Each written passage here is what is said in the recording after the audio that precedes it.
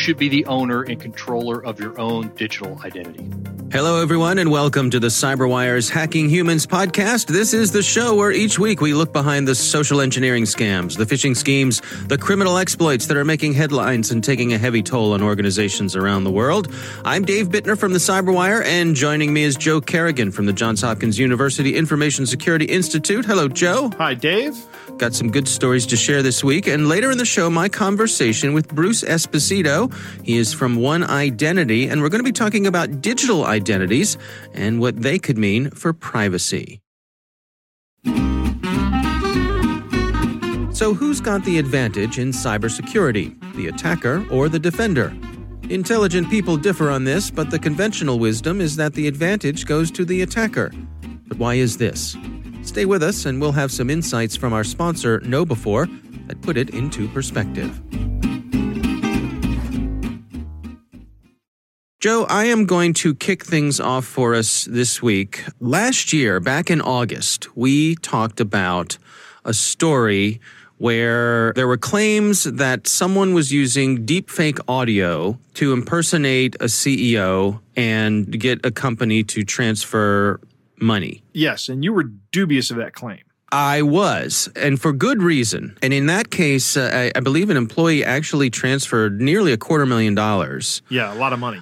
Yeah. The insurance company claimed that it was a deep fake, but you and I dug into it a little deeper and really found that there really wasn't a whole lot to back up that claim that there was a deep fake. And I think the conclusion that we came to was that it was probably just somebody doing an impersonation, which was easier. There were a lot of reasons why it was easier to just try to impersonate someone than do a deep fake, especially, nearly a year ago now. So this story came by just recently. This is over on the Motherboard website, and it's titled, "Listen to This Deep Fake Audio Impersonating a CEO in Brazen Fraud Attempt." And it appears as though we've got a case here where someone did actually try to spin up a deep fake. And in this case, they actually got a sample of the voicemail that was left.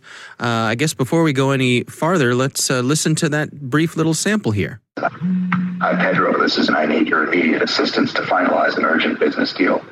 That sounds pretty close, Dave.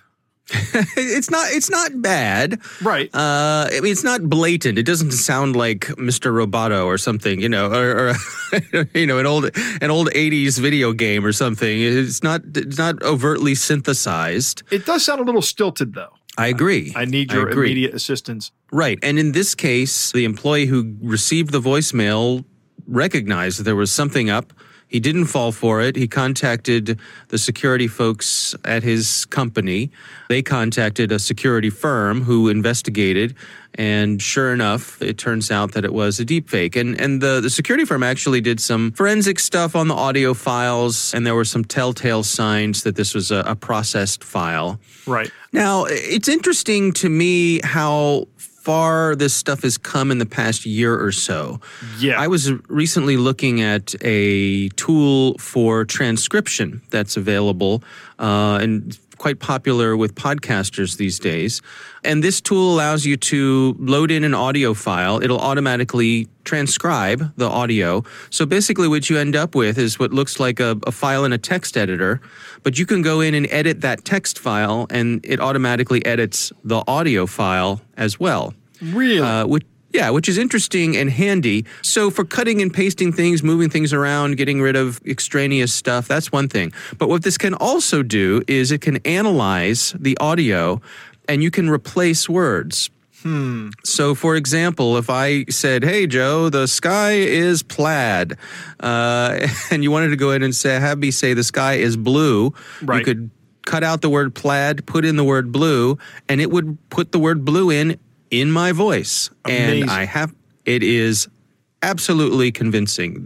For single word replacements like that, completely compelling. There's no reason to think that there's anything wrong. So my point being that this technology has come a long way even in the past year, and it's also readily available. Not hard to get your hands on these days. So interesting to see that in this case, these bad guys, it looks like they use this as an attempt to sort of set the hook. Right? It just doesn't look like this was their end game. They were using this to try to get an employee to engage, to continue the conversation, to contact them, to reach out. Okay, so this was just the tip of the spear, as it were. Correct. And in this case, they were not successful, and the employee did the right thing, contacted security, didn't fall for it, just had a sense that something wasn't quite right. And so the scammers did not get what they were after. But I think it's an interesting example of how things are moving along with this technology. And where we were skeptical a year ago, it seems as though in this case, it really did happen. Yeah. Wasn't the story from a year ago about a conversation on the phone? Yes. Not a voicemail? Correct. I still don't know if that's going to be easy to do, because you're going to have to write your response into something that's going to have to generate the voice, and how you're going to do that on the fly, I don't know. I mean, it's certainly simple to do a deep fake for a voicemail message, and then there's a couple of ways you can get that left in someone's voicemail. You can either just call the number and leave it, right? That's the simplest. Right. But maybe if I have access to the voicemail system back end, I can just upload the file. Yeah. But I think we're still a couple of years away from conversational deepfakes. Well, let's hope so. Yeah. Let's hope so. But interesting development nonetheless. So that's my story this week. Of course, we'll have a link for that in the show notes. Joe, what do you have for us? Dave, my story this week comes from Ax Sharma over at Bleepy Computer, and we'll put a link in the show notes, but he has a story about an interesting new phishing campaign. The emails seem to come from a domain called servicedesk.com. And the email headers, if you examine the headers, seem to indicate this is correct. So in an email header, I'm going to get a little bit technical down in the weeds here. So if the listeners who are non-technical can bear with me. In email headers, there are fields called received from fields, and they will have a domain and an IP address of where that email was received, and you will see a chain of these. And one of the ways you test for spam and to see if an email has been spoofed from a domain is to check and make sure that the reply path or the reported sender of the email, the reply to address domain, matches the very last or first, depending on how you read it, received from field in the header. And that is the case here, and they are both coming from a domain called servicedesk.com. Axe thinks that there are two possibilities here. Either servicedesk.com has been compromised, or the attackers are injecting the received from record on an email server they control. Because if you control an email server, then you can just spoof that record, right? You can say, oh yeah, I received this from servicedesk.com. Here's an email. And that's a great way to get through a lot of these spam filters. I'm fairly certain it's the second part. And Axe is also certain of that as well. He says that's what he thinks has happened. But one of the reasons is, and he points this out in the article, is there are no DMARC records for servicedesk.com. And we've talked about DMARC records. They're a way for a receiving email server to validate that the email did in fact come from the domain that's claiming to have sent it. And servicedesk.com doesn't have any of that set up on it. I don't think that Service Desk has been compromised, because I doubt there's any kind of email infrastructure there. And it's a lot of effort to break in there and then set up your own email infrastructure. So I'm sure that what they're doing is they're just using a middleman and saying it's come from servicedesk.com and inserted that record into the headers. Anyway, now on to the non-technical part of it. The social engineering portion of it. The email is a spam quarantine message. Do you get these? Yes. We get them frequently. And let me read the text of this email as it comes in. It says, you have 6 undelivered emails clustered on your cloud. And the 6 is in brackets, curly braces. Because your email storage capacity is full and awaiting approval from you to deliver messages and restore cloud storage, be notified this might make incoming messages bounce back or lose your important emails. Please follow the instructions to resolve issue and release the pending messages to your inbox. Okay, so obviously there's a lot of bad English in here, which is a telltale sign, right? Yeah. It's got 2 links there that say release messages and clean up cloud. And guess what happens if you click on either one of those? You go to a landing page. Now, these landing pages, however, are set up on either a Microsoft or an IBM cloud service. They're using the IBM cloud hosting or Microsoft Azure or Microsoft Dynamics. And in the case of Azure or IBM, they automatically get free SSL certificates that contain these companies' names. So there's a little more legitimacy to it. Here's actually a very clever part of it. If you go to the landing page and you enter an email address and then you type in a password like test, it says wrong password. because that's exactly what a cloud service would say if you entered a password test. These guys have actually put password requirements on their phishing page to weed out people who are testing the phishing page. It's pretty clever. Once you enter your actual email and password address, you're done. That's it. They've got you. They show you a page that says your account has been updated successfully, and they're redirecting you, and then they send you back to your company's webpage, right? The domain that is at the end of your email address. I see.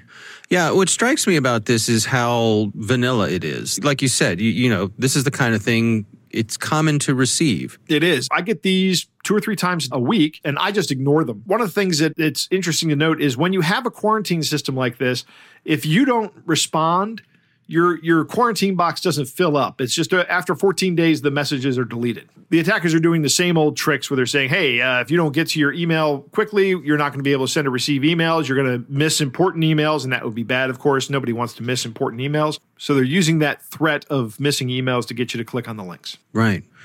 All right. Well, that is an interesting one. Multiple levels to that one. Yeah, multiple lots of layers. moving parts in this one. I like it. Yeah. And as always, we'll have a link to that one in the show notes as well. Joe, it is time to move on to our catch of the day.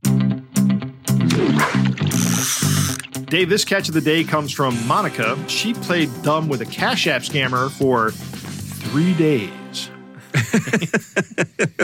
Does Monica need a hobby? She posted this on Reddit, and I reached out to her. It's pretty good. So I'll be Monica, Dave, and then you can be the scammer. But the scammer starts off by sending a congratulations to the lucky winners. The first 50 people to comment cash will earn a payment of $600 to $3,600 before midnight.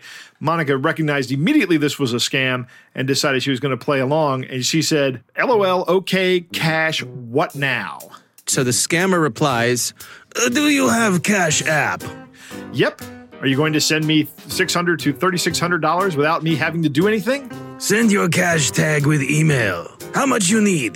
$3,600 would be great, but beggars can't be choosers. Hold on. Okay.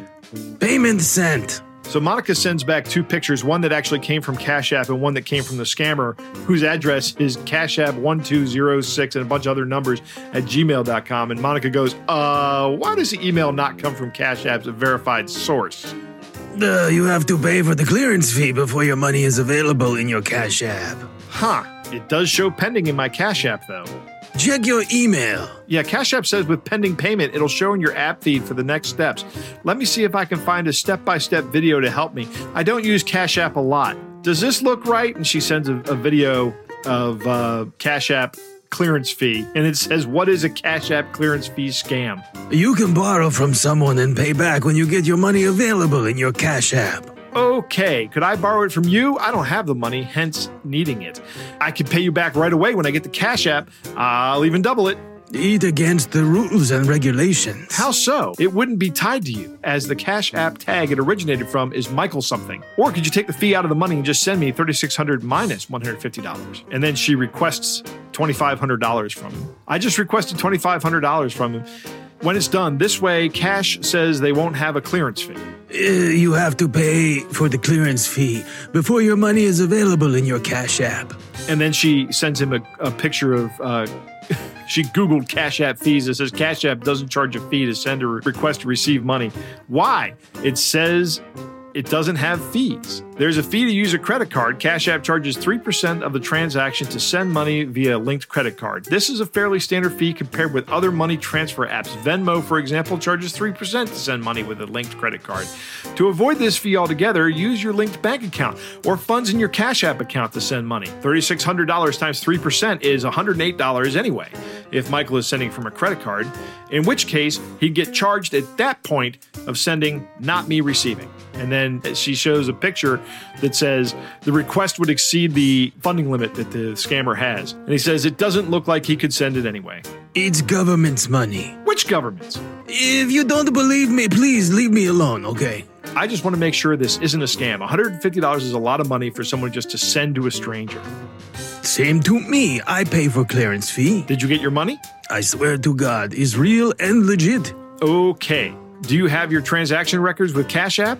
Yes, but I have deleted it. Leave me alone, okay? So we're going to go ahead and jump on to day 3. All right, so I'm going to pick up here as the scammer who's still trying to make his case to Monica. Right. And he says this. But it's real and legit. You keep saying that, but offer no legal proof, screenshots of deposit, or anyone to talk to. Should I send you the agent link? Sure. Okay, hold on. Here is the agent link. And it's a Facebook page to Agent Willie. So I don't want to alarm you, but I think Agent Willie is a narc. His Facebook profile is just screenshots of official things, but he still has his phone service and time at the top. What kind of crap scammer doesn't know how to crop those out? Or better yet, just save the picture and upload it as their own. And the whole home care, your tag here, doesn't he know he's supposed to actually put something in the tagline area? I mean, I could message him and waste his time like I'm doing to you, but I have a real job to get to. As fun as this is, and as entertaining as this conversation is because it's being shared on Reddit, I just don't have the energy to talk to another person with bad grammar. That means you don't believe me. You are correct. After 2 whole days, I agree with you. Bye. Do not text me again, okay?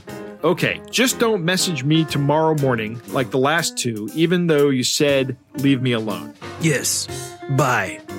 But if you believe me, you can message me, or you want to pay for the clearance fee, message me, okay? Our thanks to Monica for her willingness to share that with us. Thanks to you, Joe, for hunting that one down. That was a lot of fun. Yep. That is our catch of the day.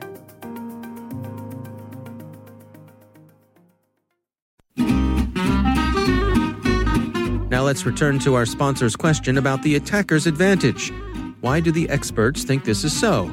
It's not like a military operation where the defender is thought to have most of the advantages. In cyberspace, the attacker can just keep trying and probing at low risk and low cost, and the attacker only has to be successful once. And as KnowBe4 points out, email filters designed to keep malicious spam out have a failure rate of over 10%. That sounds pretty good. Who wouldn't want to bat nearly 900? But this isn't baseball. If your technical defenses fail in 1 out of 10 tries, you're out of luck and maybe out of business. The last line of defense is your human firewall. You can test that firewall with KnowBe4's free phishing test, which you can order up at knowbe4.com/phish test. That's knowbe4.com/phish test.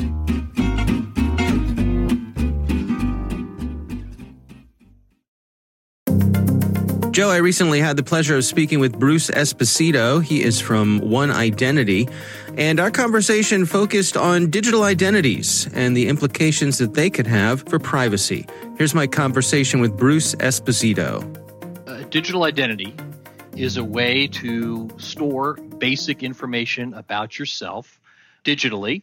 They can be used by applications, used online, and reliably, something that's trustworthy, that's reliable, that we know that the information in there is accurate. And so where do we stand these days when it comes to digital identity in terms of their availability and how much people are using them? We have too many digital identities, and everybody's being forced to use them, right? So everything from, Facebook and social media to your email address to pretty much every bit of banking now, your online banking, and everything we do in society now involves some level of a digital identity to prove who we are. The problem is there is no one trustworthy one. We just have lots of them depending on who we're talking to. Yeah, and I remember thinking back years ago when Facebook was on the rise, and they were one of the early companies to say, hey, let us take care of your online identity. Use us to sign into many different things. And at the time, I remember thinking, well, this is great. This would be very convenient, and all this could be managed from one place. But,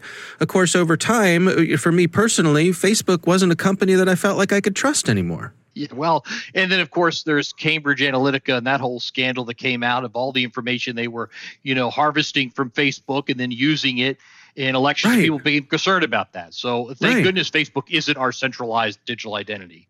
Who could step up and provide that? Who would be the best choice for that? Should it be a private company? Is it something the government should provide for us? No, it's easier than that. It's you.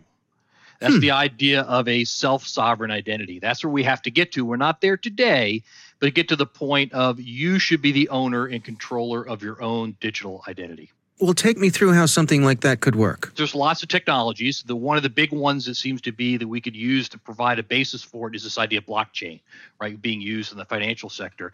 It's a decentralized way to store digital information that there's no one central body that owns that information, right? But yet it's considered reliable. You have its own digital identity in which trustworthy sources can verify different aspects of it. So there may still be a government source that comes in there and verifies that you are Bruce Esposito and here's your birthday or here's your social security number. And different reliable sources would verify different pieces of digital information, but you are the one that own that in your own little digital wallet, and you choose when to share that reliable information with other people instead of having one source have to maintain all that information. Let's walk through an example together. I mean, would it be a different situation, for example, if I stopped in to buy a six-pack of beer on the way home versus visiting my doctor, for example? Absolutely. That's exactly the idea, right? It depends on the information you want to share. That's the idea that it's contextual, right? You don't give all your information to anybody whenever they ask, right? A healthcare provider might need to know your sex and weight, but a retailer does not necessarily need to know that. They may want to, but they don't. That's a key example of where you have to be able to control your own identity and when and how that information is used. And so how do we protect the legitimacy of that information? How do we make sure that I'm not monkeying around with it myself? Well, that's where you get in this idea of blockchain, right? That becomes a way to establish an identity that you own. And then we tie to that identity that you own, this trustworthy that's in your little digital wallet, and that you tie bits of information to that are signed by other sources. So in order to be able to use it, there's several things you need to have. I need to have one, my own digital identity. I have to have a wallet that's trustworthy, and I have to have information that's signed by other trustworthy sources. And that information, when presented together, allows a third party to say, yeah, I know that's Bruce. The information he's presenting me is accurate because I also trust this other source. And that's all done through the idea of digital certificates and cryptography that we've been using for decades in building that around digital identities. How do we protect this notion of the haves and the have-nots? If someone perhaps can't afford to have a mobile device, how would they not be left out of something like this? Well, that's a big factor that comes into play. The reality of it is that's a very, very small population and it's quickly going away. But the point of it is it has been used. And I'll give you an example to where that was a real problem. In the United States, not so much, but in the United Nations, in the areas that they support, it is a problem. One was recently the United Nations World Food Program that controlled providing support for Syrian refugees. These refugees were coming in the refugee camps. They had no identities. They had no digital identities, much less any paper identities. And so they established a system using blockchain technology to assign a digital identity to each person and with their biometrics, like their fingerprint. And so now they could go shop at the camp store and use their fingerprint to prove who they are. And they use blockchain as their wallet, that they could assign money on a weekly basis to that person and keep track of every transaction when they would use money. Nobody could steal it from them. Nobody could claim it was theirs because it was all tied back to a physical biometric and a digital signature that was used in the blockchain. And so that enabled people to utilize this information without necessarily even having a cell phone. Now, who is on the leading edge of these sorts of things? If somebody wants to dip their toe in this, to start down this path, what options are available? Well, I don't think there's any one organization that's really on the leading edge. You have all the major identity providers in this space that are looking at it, but this is a really new kind of technology. So more at this point, it's a lot of strategists and people with different companies talking about it. At One Identity, this is a big part of what we talk about in enabling digital identities for enterprises. But I don't think there is a single leading edge. What's being done is a lot of government agencies are looking at it from different perspectives. A lot of businesses are looking at it from different perspectives. But everybody's trying to figure out how can we utilize this technology to make it better for our customers, whether they're citizens or actual other companies, to be able to take this technology forward and use it forward. Are there frameworks that are being proposed? Are there ways to ensure interoperability? There are several organizations that are trying to do this. There's this idea of self-sovereign identity that's trying to be kind of formalized of what that means, or the idea of contextual integrity being formalized. So again, it's being put out there, but I don't know that there's per se a official standard that's being controlled by a standards organization saying this is the way we're going to do it moving forward. But I think we're moving towards that eventually we'll see that start to stand up. This is kind of being done from the approach of solving specific problems. And out of that, I think we're going to take the technology to solve a problem and then begin to develop a standard around that. It's kind of backwards, but that's typically what drives it. For example, trying to use digital identities with contact tracing in the pandemic we face now. Let's explore that some. I mean, that's certainly the situation we find ourselves has brought this issue to the fore and brought it to the top of mind for a lot of people. What is your take on that? Where do you suppose we stand with the various attempts at contact tracing that have been implemented? As expected, there's two sides to this coin. It has positive implications and negative ones.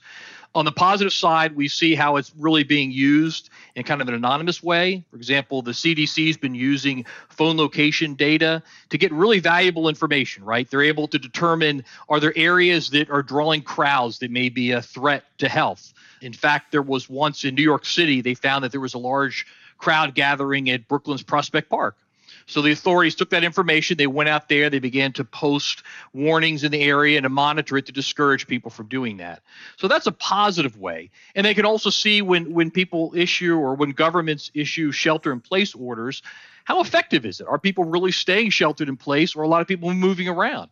So they get that kind of information, but that's kind of anonymous. There's nobody being singled out here. On the negative side, we've begun to see this idea of contract tracing, these applications that will help us to share information to those who may become infected, and so they can monitor themselves better or seek help if they need be. There's lots of these contact tracing apps that are being developed, but immediately with them, there becomes privacy concerns. North Dakota's contact tracing app, the Care19, it was recently discovered that they were actually sending location and advertising data to third parties. The same type of data that's often used by Facebook and other organizations to be able to, kind of figure out who you are and to throw those ads in front of you based on things that you look at. They were sending that kind of information off. And so now you're like, whoa, wait a minute. This information that I'm trying to use from a health perspective could be misused in a different way. And I suppose, that really speaks to some of the big picture issues here, which is that when it comes to these things, when it comes to digital identities, you really have to establish trust with the people who are using it. And that's the key. I think one of the things that was being done, I know that the UK is looking at setting a standard for this to create a contact tracing app. And they found out in their study that they had to get at least 56% of their citizens that would actually download and use a contact tracing app for it to even be effective. And they're setting a goal for 80%, which is huge. But if you don't break the trust, people aren't going to use that app if you don't trust it. And if not enough people use it, then it really isn't effective. All right, Joe, what do you think? It's a good interview, Dave. I enjoyed that one a lot, actually.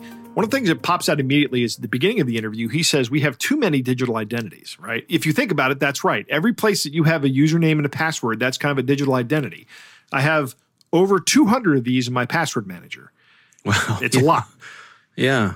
The solution he's talking about, I don't think that having the option of doing that is necessarily a bad thing. Yes, I think we need a way of having some kind of provable, demonstrable digital identity. But at the same time, I don't want that to be my only option, right? I want to be able to go to a website and go, I just want to sign up for an account. Here's a username and password that I'm going to use to access your account. I don't want you to have access to any portion of my official digital identity. One of the last things I want is to be accurately identified across all of my internet activity. I just don't think that's a good idea. And you're right about Facebook on that topic. Yeah. I don't trust them to be the custodian of my identity, and nobody should. I don't know what company I would trust with that, which is why I like the idea of being the custodian of my own digital identity. And using blockchain is a great way to do that. I would like to know if there are aspects of this that can change, if there's a way for me to change my digital identity on that blockchain to remove things. One of the drawbacks of blockchain is it tends to be immutable. That's either a drawback or a strength. It can be either depending on what the situation is. But is there a way for me to expire an old identity or an old piece of identity information on that blockchain and then build new identity information onto it? I'd like to know the answer to that. Trust is a big deal in these identity management systems? Do we trust the people that are putting these together? Like I said earlier, no, I would never trust Facebook to do this.